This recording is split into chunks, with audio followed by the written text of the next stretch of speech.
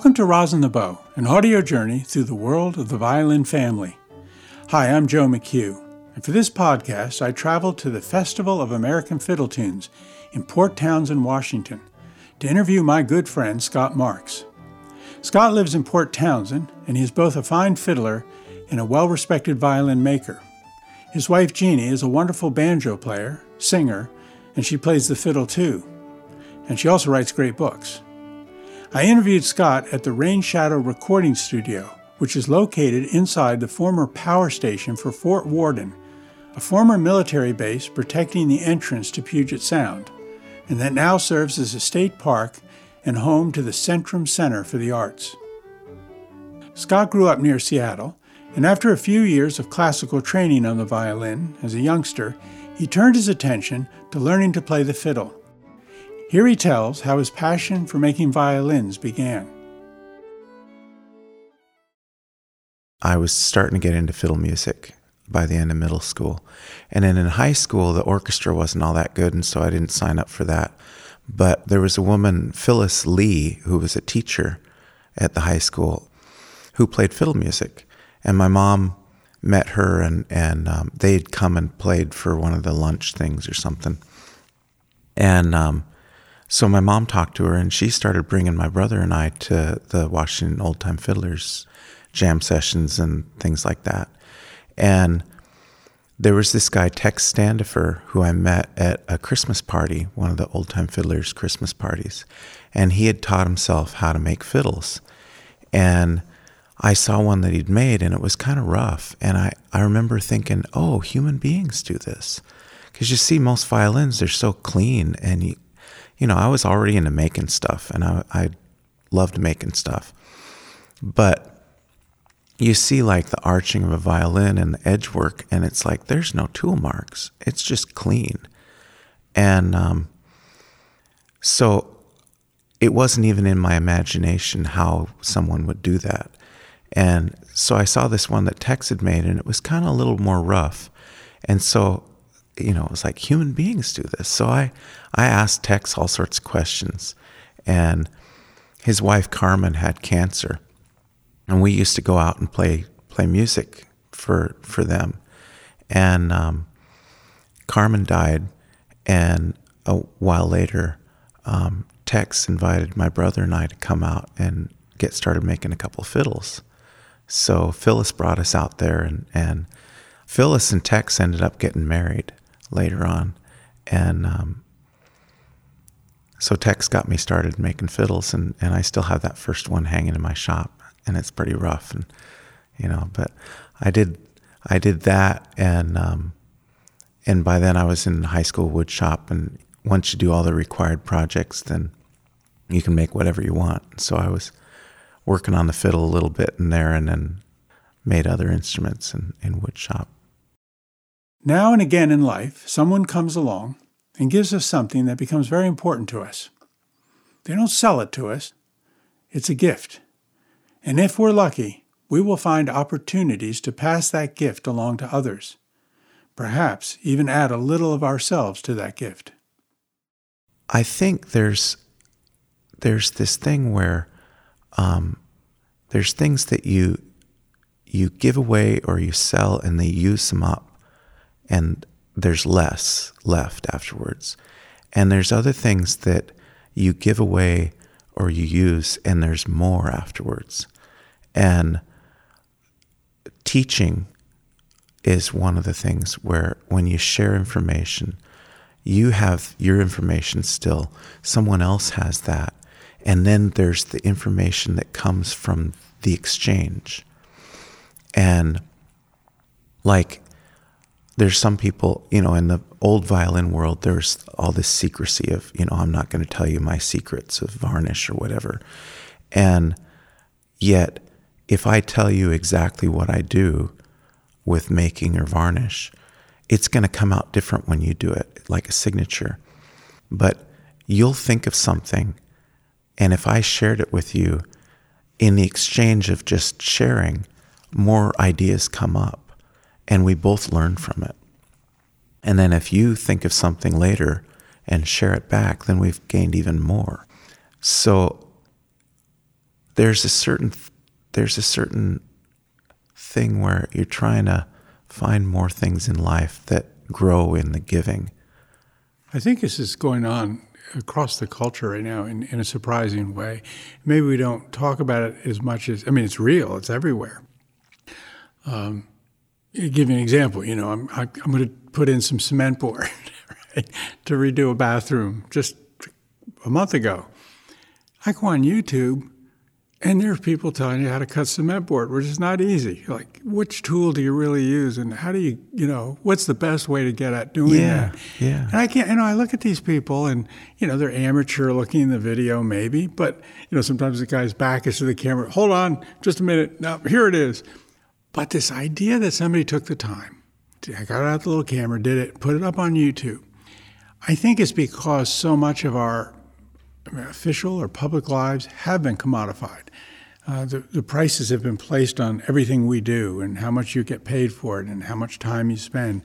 And then there's this flourishing gifting environment that's going on. And I think it's not just helping people, but I think it's a almost unconscious reaction to everything being commodified, even our political process. If you donate X number of dollars, you get to maybe sit at this table and you might meet your local senator. You donate, and these are real specific amounts. This is not like just vague. The parties come out and tell you, at this rate, you get to play golf with the vice president. Mm-hmm. Everything being assigned a value. And part of this whole project around the violin world really fascinates me because we have this entire mechanism assigning values to certain instruments, whether they're historic instruments and so forth, or you want a medal at VSA, and therefore that violin that a day ago would have sold for $10,000 will now sell for $22,000. All the mechanisms in place, and maybe we can go there in a minute or now and then come back to how you developed your skill. But this fascinates me, and I'm not sure what I'm getting at with it, but anything you want to say on these subjects? Oh, I just thought I was at a violin convention, and one of the makers who won a medal was Chinese. And so you talk about, this violin that was worth this much is now worth this much. He was trying to sell another 2 violins that he'd made, and no one wanted to pay what they were worth because they were Chinese. And they couldn't, at that point, imagine selling a Chinese violin for that amount of money. And it's still a great violin. It's better than all these other violins that are worth more. So that the money in violin making is always complicated. Yeah. And somebody told me one time, he said, somebody told him this, you're selling romance. And I think there's a lot of truth in that. So, people come to me and they're like, I'd like to try one of your violins, or more, I want to get a really good violin, and I'll tell them about Chinese violins. If you want the best deal for the money, there's some really great Chinese makers, and they're underpriced. But mostly people buy my violins because they want one of mine. So, Right. And they do have the opportunity to know you. Yeah. And so it has that other relationship to them too.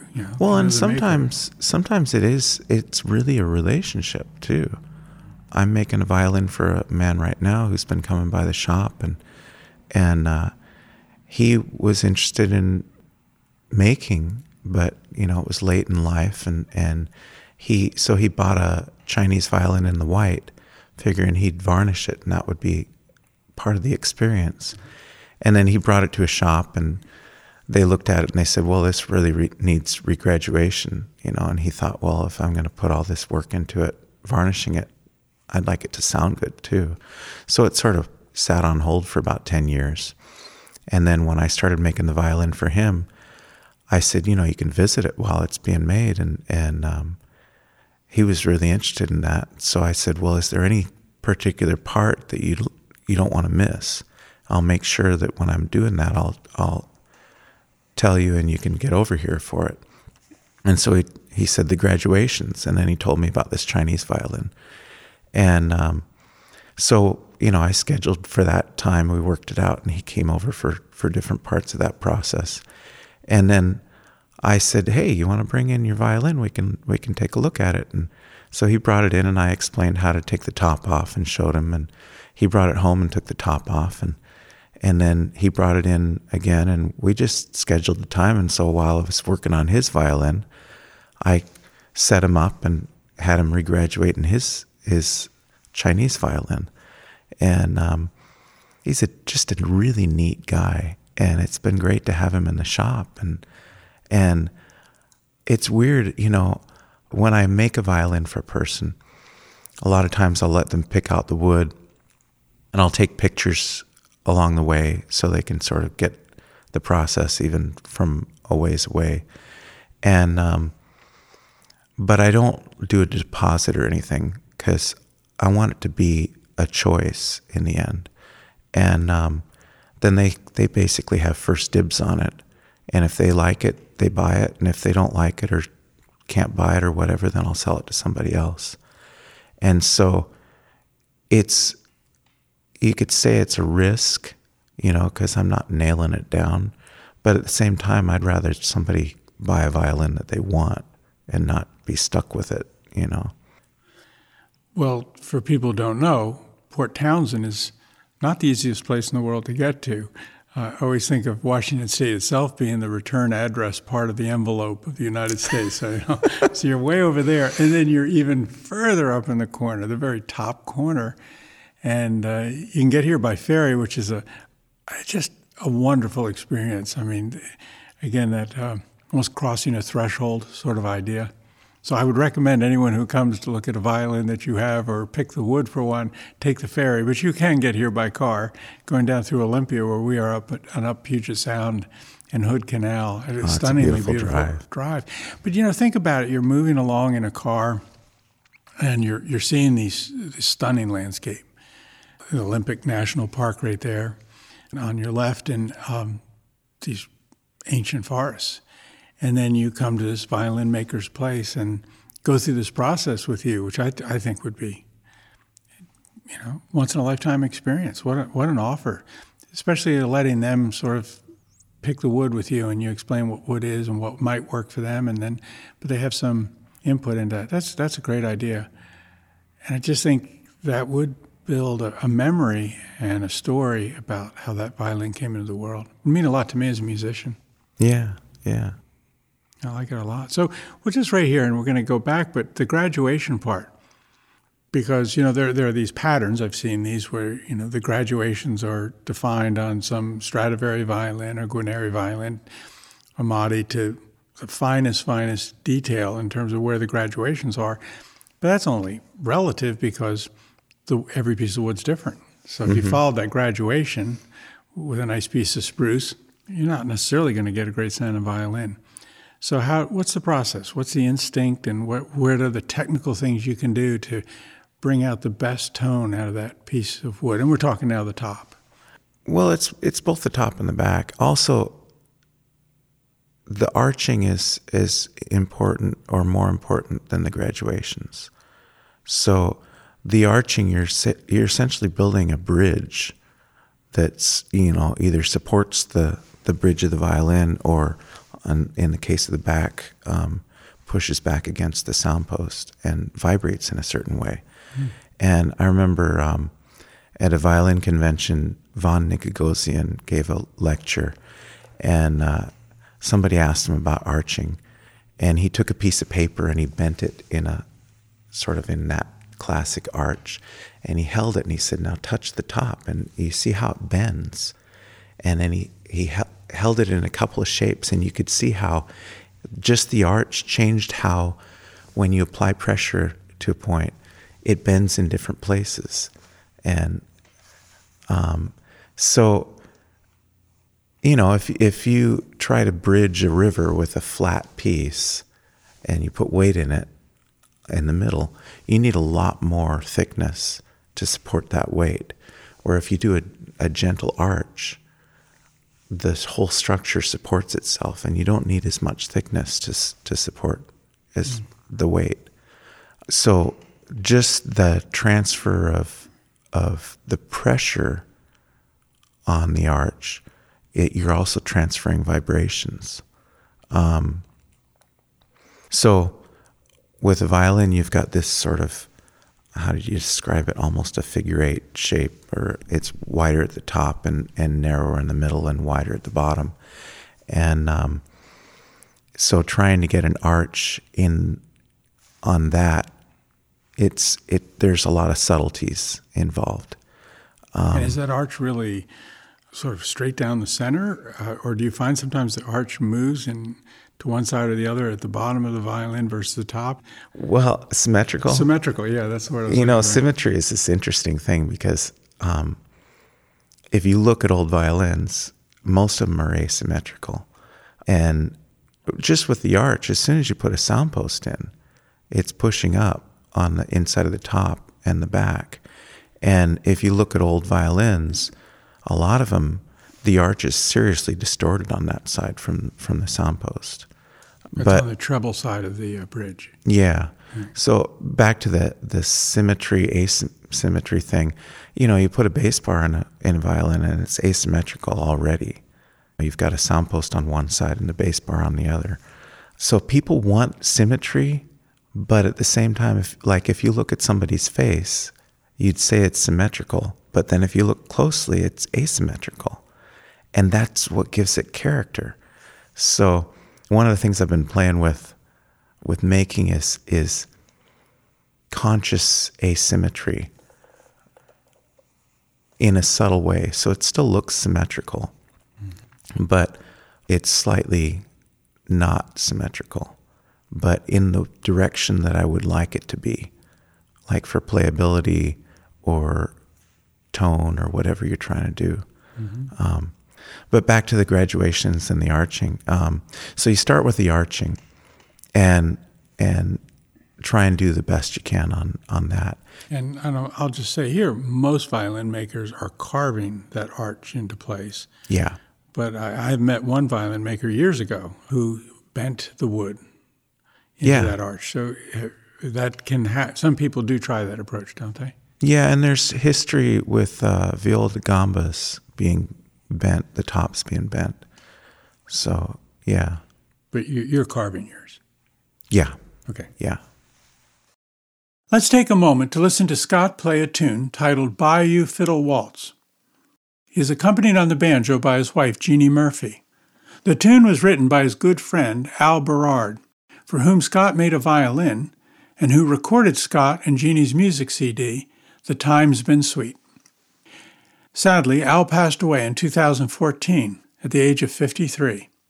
But thanks to the many musicians that he helped over the years, his music lives on.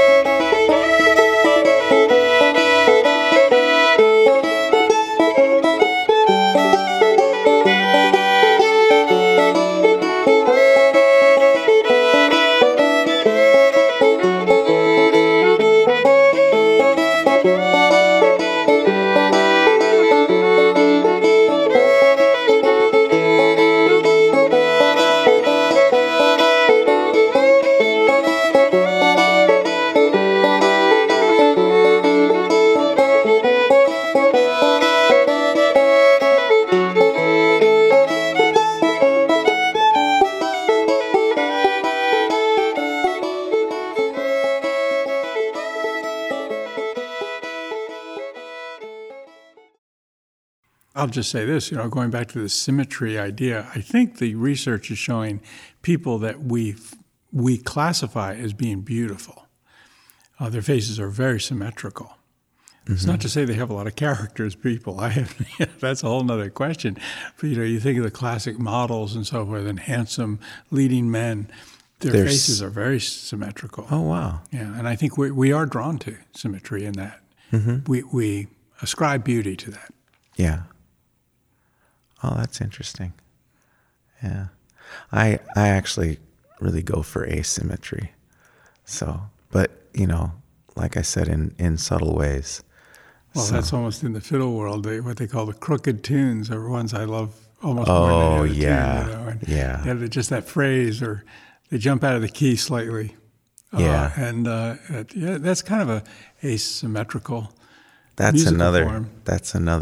direction to go in. Like, I love what I call squirrely pieces of wood. Pieces of wood with weird grain patterns and things like that. And sometimes they're real troublemakers to work with. I would think. So, yeah. Well, give me an idea why they would be troublesome. I guess just the way cutting the grain, and what are the things that give A you lot of trouble? times when a piece of wood has weird grain, like the grain lines, instead of going straight up, they bend or something. A lot of that is caused by some way the tree was leaning, or a branch coming out at a weird angle or something like that, or a knot in a certain place. And those can cause stresses in a piece of wood that then as you carve it, it starts moving. And one of the really neat things about wood is it's not a stable material. It's not inert. Yeah, it's always moving. I never thought of that. Yeah. Figure, the woods, because you're talking about working with wood often that is dried for 10, 15 years Or longer. or longer. Yeah. So you would think it'd be inert, but you're saying it's Oh, not. no. It's always moving. Changes in humidity. And even just, as you take a blank for like a back and you carve away wood, you're relieving stress.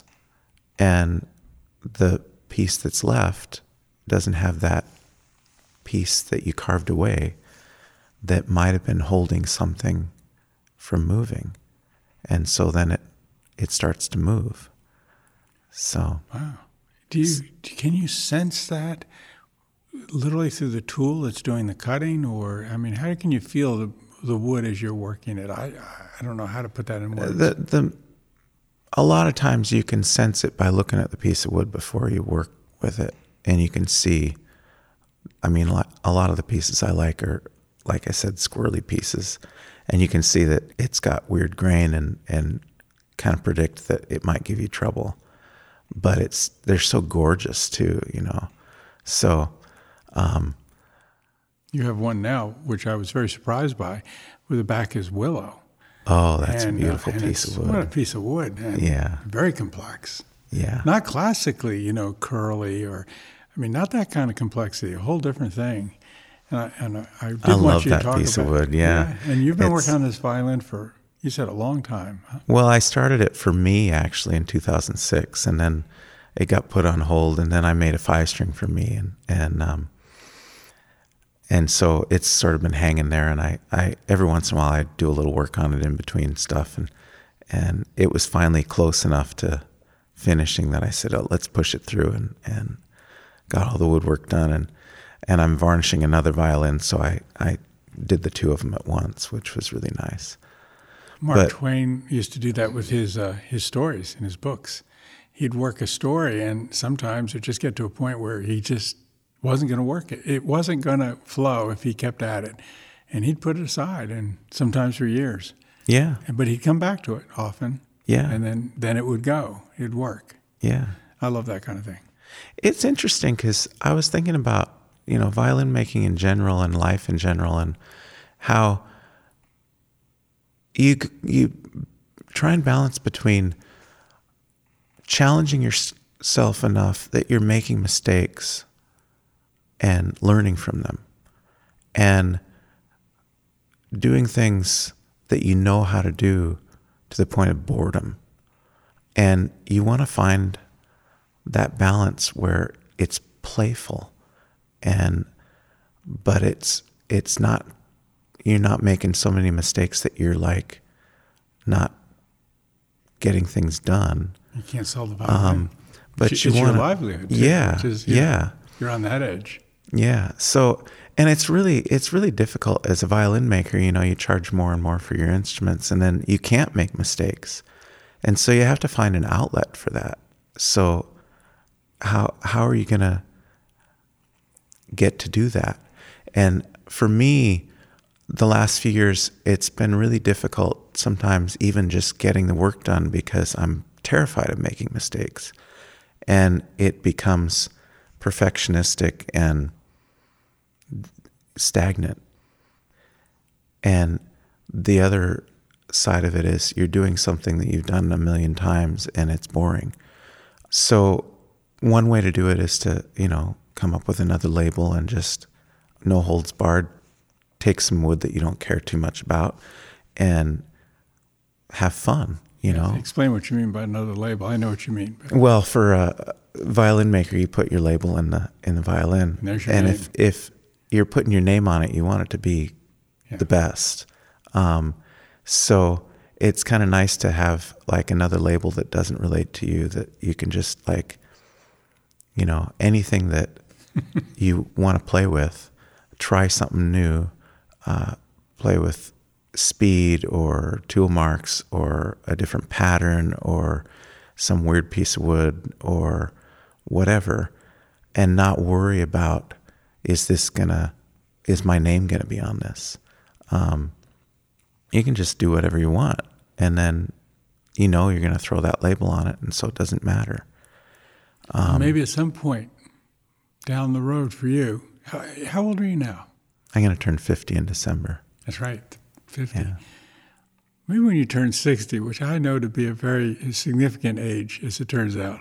There's a whole thing about turning 60 that Peter Rowan, the great musician and songwriter, talked to me about one time. And the Japanese believe that 60 is the big significant birthday. It has to do with cycles. It's like 4 cycles of 15 years or 3 cycles of 20 years. But the idea is that when you reach 60, whatever you were born into this world to do, whatever your sort of karmic responsibilities, family you were born into, relationships you had to go through to learn whatever you had to learn, that's all over. And if you've survived after 60, you can make it up day by day. You're done. And it's time to really run with that. And I've talked to people turning 60, quite a few people, and that's really the feeling they have. We make a big deal out of being 50. I'm not trying to, say you're not coming to a thing that in our culture we consider to be an important date, but it's so funny. But anyhow, I'm just sitting here thinking out loud, but I could see at a certain point in a career of a violin maker doing what you're talking about, possibly having that other label, reach an age where it's always you then, who cares anymore? Oh, I can see that.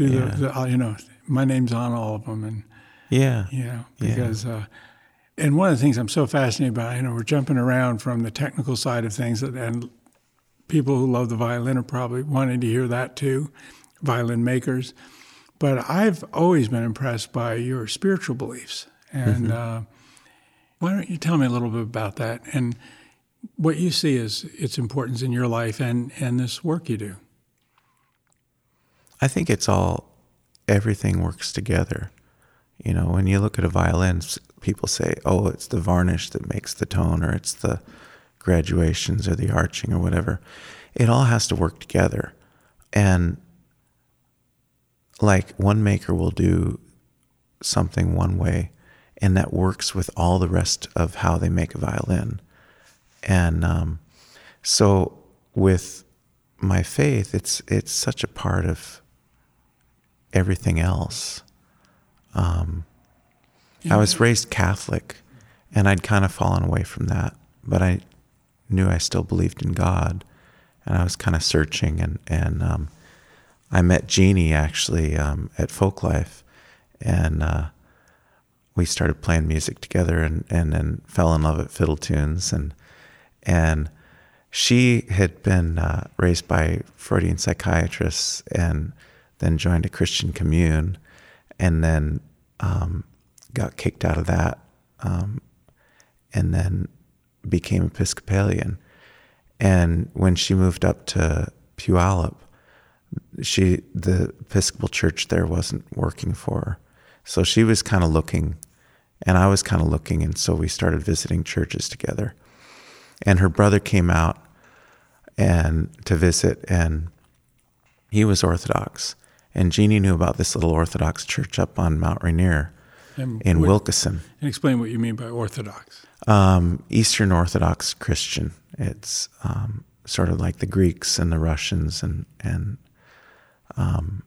it's a faith that grows on you. It's a combination of mystical and rules that's weird. That there's all these rules, but it's like there's a bigger purpose, that so you kind of let the rules go a lot. And but it's a very, from what I see at a distance, I was raised Catholic myself. Yeah. But it's a very ritualistic faith. I mean, the practice of it, the different holidays, Lents, and things that you really take very seriously, and blessings before meals, and there's certain patterns that are part of that faith, and if done sincerely, I think are very meaningful. Yeah. And and so, I mean, when you pick up a piece of wood to carve it, is there anything? Have you brought any of this sort of prayer life into the way you do this? And I'm not trying to make something. Yeah. I've got a little prayer up on the wall that I do. It's the prayer before commencing a task. I found it in a little Orthodox prayer book, and it was like, oh yeah, that's it. So in the beginning of the day, I'll usually do that before I start work, and it just feels right, And sometimes I feel like, when you're trying to get work done and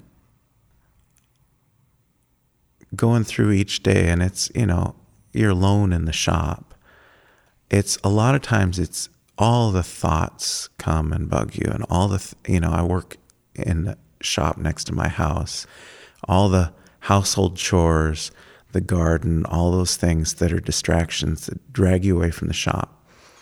And it's hard to just stay with the work. At the bench. Yeah. I've heard that called, to stay at the bench. And that's where the prayer life and even meditation really helps. Asking for help, and also sort of like working as if you're standing before God. I mean, that sounds weird and grand and everything, but it's kind of like we all are every day. And just to acknowledge that and try and you can rush through work and push it and break things sometimes.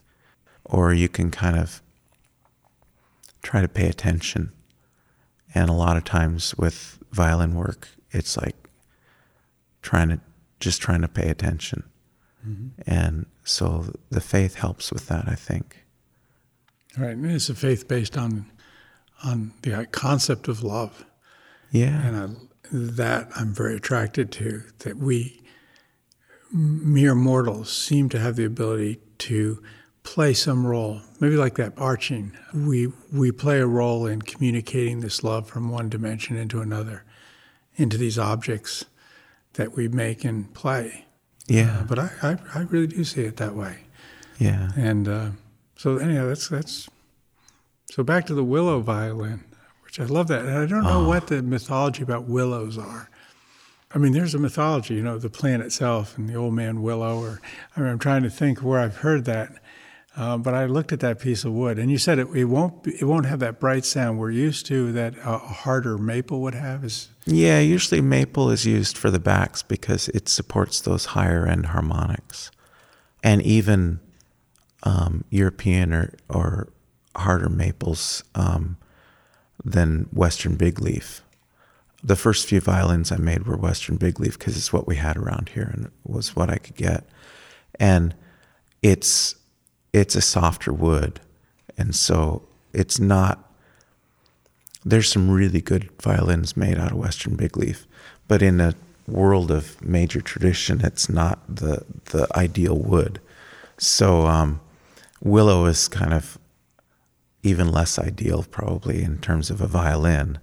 But this piece I got it from Battenkill Tone Woods from Robert Crosby. He was out at a convention in Salt Lake City, and he had it sitting on the bench with all the other stuff. And the rest of it had gone for cellos. And cellos and violas are often made with softer woods. And it was just such a gorgeous piece. It's flat sawn, so you have the weird, the way the growth rings are flat with the plane of the wood, or closer to flat. So you get these weird patterns from that, and it's got some bird's eyes in it and some little bits of flame here and there, and it's just such a cool looking piece of wood. So I kept coming back to it and looking at it, and I'd bought a bunch of wood from Robert Crosby, and at one point he just handed it to me. He said, "Take it," and so I didn't know what to do with it really, and it's power of lust. Yeah. So I called him at one point and I said, "Can I buy some more willow that matches that for ribs and a scroll?" And he sent me a chunk, and it was really plain, and it didn't call to me, so it just sat there. And so this piece of willow just sat there for a long time, and finally I decided to make myself a violin, another one, and I thought I'll use that piece of willow. And so I picked out some maple and did a scroll and rib assembly for it, and the willow back. And then I got a commission to make a 5-string, and I made the 5-string, and it got me totally hooked on 5-string violins. So the willow violin went on hold, and I made myself a 5-string, and that's what I play now. So this violin just hung there, and every once in a while between things I'd get a little work done on it.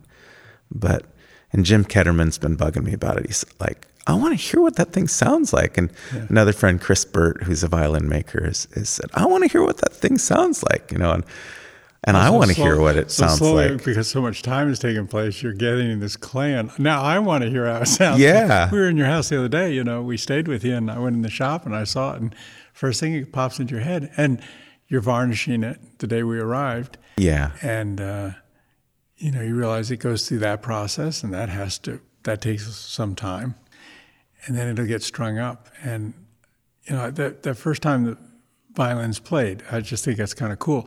And I know it'll change. Yeah. So, that's not really necessarily what that violin's going to be like, but are you excited, genuinely excited the first time you draw a bow across the violin you made? Yeah. Yeah. Been waiting all that time for it to talk to you. Yeah. Even, as you're plucking the strings, tuning it up, it's kind of exciting, Yeah. So. But in a way, you're plucking those strings, and you're waking up something that had a whole range of life when it was an organic thing growing in the soil. There's a Taoist poem, Chang Tzu, that's... Love Chang Tzu. Yeah, something about, somebody making this beautiful vessel out of a piece of wood, and all the wood that was carved away is in the ditch, and then you've got this beautiful thing that's made, and both of them have lost their original nature. And I thought that was always interesting.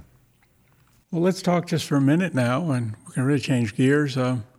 What's it like trying to make your living as a violin maker? I've got a really patient wife, and it really helps. I'm not good with money issues at all, and it's something I probably need to work on. But somebody was just telling me that I'm almost non-existent on the web, and I said, "Yeah, I'm not good at all that stuff, and I'm not really into computers." But what I found is that my biggest issue is making. I haven't had trouble selling the stuff I make. So, sometimes I'll finish violin, and I needed the money like months ago, and it's really, stressful, and I'm freaked out. But usually a violin doesn't sit more than a few months, and it's gone. And usually when somebody comes to me looking for something, I don't have anything. Sometimes I find it helps not to have a violin in the shop that's finished, because I get more work done instead of playing with the adjustment of that violin that's set up, which you can do till you're blue in the face, and it's nicer to get the next one made. And I've got way too many interests, so. We'll go back to that in a minute, because I know you made a boat, Yeah. which is right next to your shop, and it's a beautiful thing. But you're also selling through shops like down in Portland. And David Kerr has sold a lot of my violins over the years. He's been really good to me. Yeah. Any other shops you work with regularly, or? Carl Applebaum sold a bunch, and Armin Barnett sold a couple number of years ago, and I've sold one to Claire Givens and Johnson, Minneapolis? yeah, and Johnson Stringed Instruments in Boston, but it would help if I had things made I could send out to some of those shops further out. But yeah, that's the problem. My biggest problem is getting out in the shop and making, and usually they're gone. And you're in this folk music world. I mean, you're a great folk fiddler, and that's what I would call it. I mean, you're playing these traditional tunes and these different genres of that world, and a lot of people in this world just don't have the money, or if they do, even, I mean, they just don't pay for these instruments, those kind of prices that people who are more in what we call the classical music world or professional music world would pay. Yeah. So what's that been like? I mean, have you had friends who are like, God, that's a great violin you're making, and they have to get their mind to the place where they spend multiples of thousands of dollars for something like that? Oh yeah, I essentially probably talked somebody out of buying one of my violins, because it was kind of like, I mentioned, walking around a festival with something worth that much. Do you really want to deal with that? But at the same time, it's a tool, and you're using it. And so I don't know. Sometimes I wish I could just crank them out and charge a lot less for them. And then sometimes it's like, well, gee, I really should charge more for them because of all the time. I mean, if you think about the hours that you've got in it and what you get paid an hour, and that level of experience at any other job, it's kind of like, wait a minute, But so it's a weird balance. But I don't worry so much about it. A lot of people that if someone wants one, they find a way to do it. And you're probably not dealing with people who are buying your instruments as investments. I know some people really, that's a big deal. Yeah, Oh, even mine, yeah. So they'll say this is a good maker. And as the prices go up, it's like, I know people that bought my violins when they were $6,000 and they're $12,000 now, so. And do they sell them then? Sometimes? No, because they like them. They play them. So it's not an investment until you sell it. I guess. It's a funny psychology, but they just feel Yeah. better that they spent $6,000 back in the day, or their kids will get it. Yeah. I mean, again, we're back to that idea of assigning values to things, and you have to. Yeah. Money is a good thing in that regard. Somebody once described money as an animating force. And I thought that was a pretty positive way to think of what it could be. And, the nice thing, though, as a violin maker, is it's not like someone is going to die because they can't afford one of my violins. Yes. And there's plenty of really good quality violins that are a lot less money. And so, I've done everything from help somebody, they've got some old fiddle, and I keep saying I don't do repair work. I did that in the violin shop, and it bogs me down in my shop. And I probably shouldn't say this into a recording, but occasionally somebody, their sound post fell over or something, and their fiddle isn't working or whatever. And I'll repeating, I don't do repair work. I'll get it working again for them. And because you're a nice guy. Well, friends or whatever, it's like you want people to be able to play music. Yeah. But it's not like if they can't afford one of my violins, they're not going to be able to play music. That there's other options. And so the people that want one of mine that can afford it do. So it's not like I have to make that decision like a doctor would have to make. Yeah. Anything else you want to say about this path you've been on, and as a violin maker, or advice to young violin makers? Something along that line. Well, when I was, when you first asked me about this and you were telling me, doing the interview at Fort Worden, during Fiddle Tunes, I've got so many memories of Fiddle Tunes and all the different people along the way. And, Ken Kepler and Peter White they made a violin in the schoolhouse during the week of Fiddle Tunes one year. And it was back when I was interested in violin making, but not a violin maker yet. And I remember talking to them and asking questions. And later on, Ken gave me a book he'd gotten from somebody who'd graduated from the violin school in Salt Lake City. For their graduation project, they had to make a book of the whole process. And Ken Xeroxed that book off for me and gave it to me and gave me a bunch of information on violin varnish. And so I just think of all the different people along the way, and Fiddle Tunes was a big part of that for me.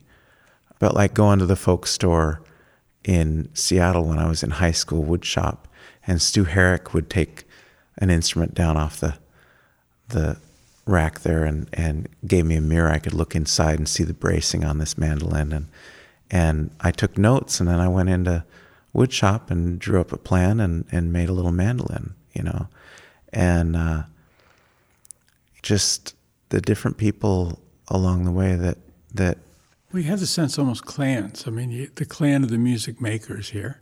Yeah. And then this other clan that interacts and weaves in and out, which I'm seeing. There's 3 luthiers here this year. Yeah. Up in 205. And people going up there getting their Beaujolais hair, doing a little trading. And then, you got the trading thing going on and and advice and so forth. And these are the tools that we play this music till 3 a.m. around here. I mean, there's a lot of it going on. So there are clans. And so the clan of the violin makers, what's the state of that clan? You were saying, in the old days you had this idea, I keep that secret for my varnish or my secret for that thing I do that makes my violin unique. I don't find that much anymore. Do you find it to be a clan that is healthy with each other now? I think it's a lot more healthy than it was. There's a lot more information sharing.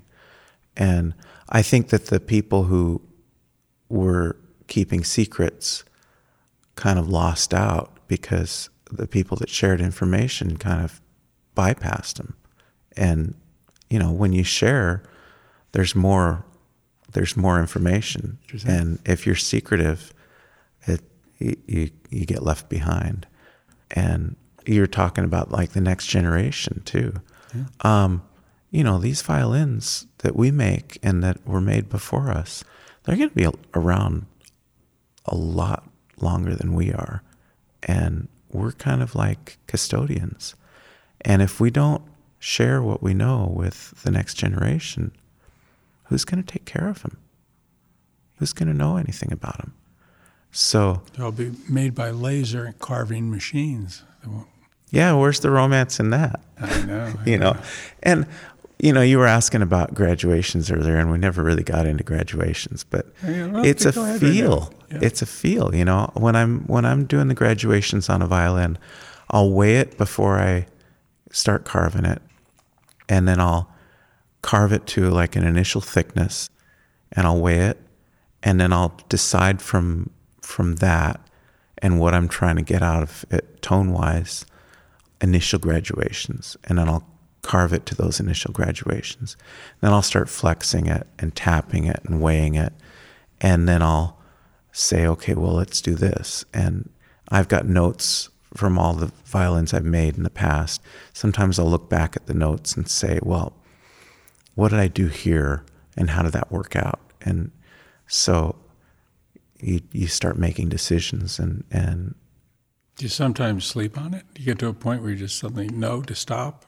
I have dreams about violins. Sometimes, like when you're varnishing, you have orange dreams, it's like, oh no, the color's not right, it's too this or too that, or some little tiny flaw that just blows into gargantuan proportions in your subconscious. So isn't that so funny? Yeah. I'm a performance storyteller for years. God, I have a repeating dream. I'm late. I was supposed to, or a public speaker. I'm supposed to give this talk, and I'm in the coffee shop and suddenly realize, and I know I can't quite get there in time. And you wonder why we do this.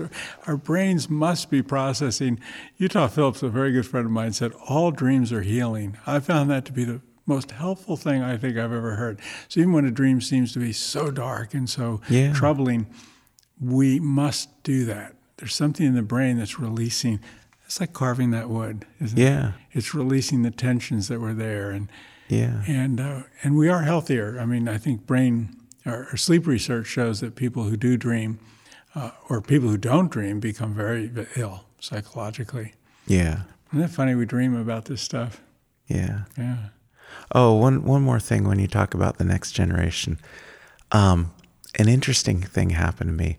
There's a community boat project down in Lower Hadlock, and they've been making big row and sailboats with high school kids, and they got connected with the Wooden Boat School, who gave them a little bit of space on their property, and they built a sort of a boat shed. It's unheated. It's a big, huge building, and they've been making these boats. And I heard about it from a kid who was working with me in the shop making a violin. And he'd been involved in that, and he'd learned how to be a rigger through that program, Cheka. And so I went and volunteered because, I'm interested in boats and stuff. Well, they found out I was an instrument maker, so rather than have me work on boats, they said, well, will you make some instruments with the kids? And it's an open-air shop, no heat, no humidity control. Couple days a year it rains inside the building because of the humidity. And so it's been a challenge trying to find things that you can make in that atmosphere that are musical instruments. But the first year I was working with this kid named Ian. He was 12, and he was the kid that knew where every tool was in that shop. And he was younger than the other kids and kind of a little ADD. He just, keeping him on task was sometimes difficult. But he was just a neat kid and really into making stuff, and knew where all the scrap bins were, where he could grab a piece of wood or a chunk of metal or whatever, and he was always making stuff out of them. So we made this little strum stick, and when it came time for him to glue the top on, I said, Ian, what's your last name? Let's put a label in here with your name on it. And he said, Standifer. Well, Tex Standifer was the guy that got me started making fiddles. And I told him about Tex. And Tex's name is Claude E. Standifer. And everybody called him Tex because he was from Texas. Well, Ian said, well, my family's from Texas, and all the Standifers are related. And I talked to his dad a couple weeks later, and he said, yeah, there was a Standifer who moved out from Virginia or somewhere in the 1700s, and there's all these Standifers that are all descended from him. And so it was this weird circle where I'm helping this kid to make a musical instrument named Standifer, when Tex Standifer was the guy that got me started. So, yeah. Makes you wonder. Yeah. Thank you, Scott. Yeah, thank you. After I finished my interview with Scott, we drove over to his house and went into his violin-making studio. I grabbed my walking around microphone and asked him to recite the prayer he says each day before he begins working on his violins. Almighty God, our help and refuge, fountain of wisdom and tower of strength, who knowest that I can do nothing without thy guidance and help, assist me, I pray thee, and direct me to divine wisdom and power, that I may accomplish this task and whatever I may undertake to do, faithfully and diligently, according to thy will, so that it may be profitable to myself and others, and to the glory of thy holy name. For thine is the kingdom and the power and the glory of the Father and of the Son and of the Holy Spirit, now and ever and unto ages of ages. Amen. We depart now from using our regular theme music to end our show, and instead use a fiddle tune from the Appalachian Mountains, played by Scott, titled Green Mountain.